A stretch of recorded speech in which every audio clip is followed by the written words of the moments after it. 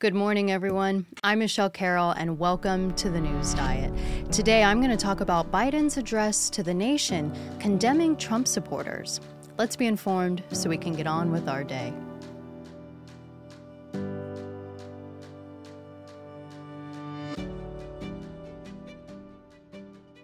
If you're looking for a quicker, healthier alternative for staying informed, then you've definitely come to the right place. If you could just do me one favor and hit that subscribe button, it would mean so much, as it makes such a difference in helping this channel grow so I can continue to make better and more content about what's going on in the world. Last Thursday, President Biden gave a prime-time presidential address from Independence Hall in Philadelphia, Pennsylvania. This location was intentional, as it's where both the Declaration of Independence and the U.S. Constitution were debated and signed. Usually, an address to the nation is used to make a big presidential announcement or speak on a major pressing issue facing the nation. Here, President Biden's address was essentially to condemn the Donald Trump base as a threat to America. Some are calling the speech as one of the most divisive ever given by an American president, and others are saying that it was instead necessary and actually unifying. So I'm going to break down the parts being highlighted by both sides so you can decide for yourself or to just be informed about what people are talking about. So there's no denying that the focus of the 24-minute address was pointed at Donald Trump and his supporters, or MAGA Republicans is how he referred to them. President Biden made it clear that he considers this space as a threat to the country, and democracy specifically. In fact, the word democracy was mentioned about 31 times throughout the speech. He claimed Trump supporters were politically violent, who placed a dagger at the throat of democracy, and those who see carnage and darkness and despair. Here's some of the parts of the speech touching on this. Too much of what's happening in our country today is not normal. Donald Trump and the MAGA Republicans represent an extremism that threatens the very foundations of our republic. Now, I want to be very clear up front. Not every Republican, not even the majority of Republicans are MAGA Republicans. Not every Republican embraces their extreme ideology. I know, because I've been able to work with these mainstream Republicans.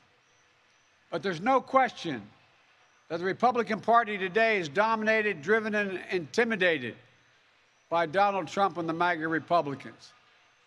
And that is a threat to this country. These are hard things. But I'm an American president, not a president of red America or blue America, but of all America. And I believe it's my duty to level with you, to tell the truth, no matter how difficult, no matter how painful. And here, in my view, is what is true.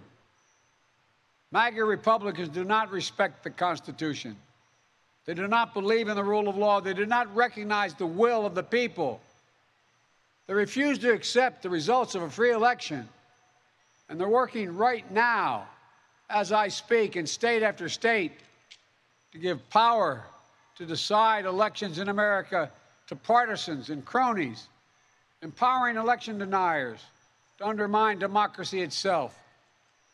MAGA forces are determined to take this country backwards to an America where there is no right to choose, no right to privacy, no right to contraception, no right to marry who you love. They promote authoritarian leaders, and they fan the flames of political violence that are a threat to our personal rights, to the pursuit of justice, to the rule of law, to the very soul of this country. They look at the mob that stormed the United States Capitol on January 6th, brutally attacking law enforcement, not as insurrectionists who placed a dagger at the throat of our democracy, but they look at them as patriots.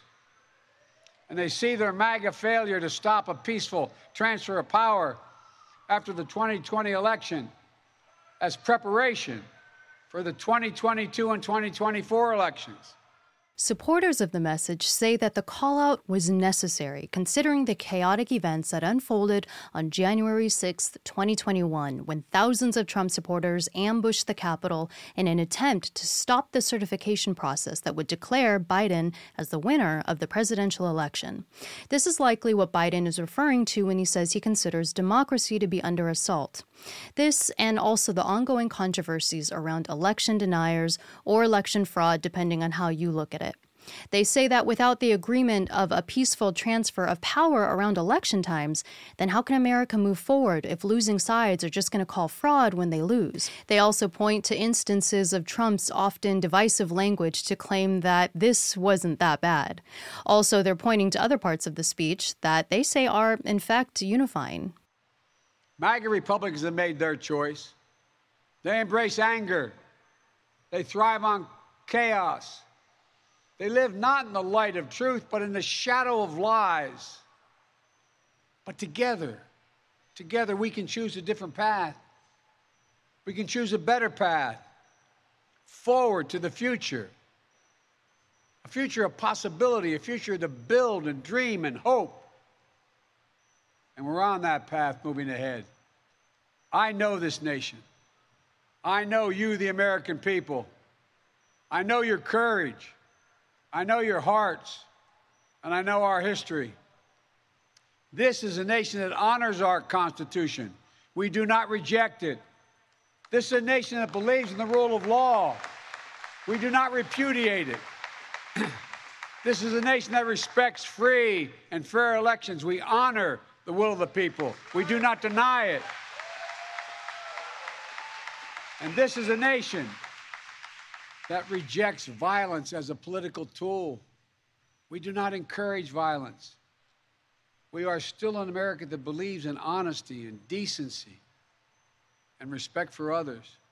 Patriotism, liberty, justice for all, hope, possibilities. We are still, at our core, a democracy. And yet, history tells us that blind loyalty to a single leader and a willingness to engage in political violence is fatal to democracy. For a long time, we've told ourselves that American democracy is guaranteed, but it's not. We have to defend it, protect it, stand up for it, each and every one of us. That's why tonight I'm asking our nation to come together, unite behind the single purpose of defending our democracy regardless of your ideology. So, critics of the address are condemning Biden's choice to not just call out Trump or Trump's inner circle, but to call out his entire base as a threat to the country. That's tens of millions of people and a huge portion of America. So they're saying it's divisive and instigating for the president to paint all Trump supporters with the same brush as violent and backwards. They're calling the speech hypocritical, considering Biden's call for unity amongst Americans. Also, some are calling the decision to use a presidential address for what's essentially a campaign speech as inappropriate and an abuse of the purpose behind a national address. A photo of the speech even went viral, showing the president raising his fists while in front of red lights, comparing the image to several movie depictions of dictators. With the midterm elections only a couple months away, politicians and advocates on all sides are starting to ramp up efforts to ignite their base, and this impromptu address is seen as an effort to do just that. Whether it was successful or not is going to be different for every voter.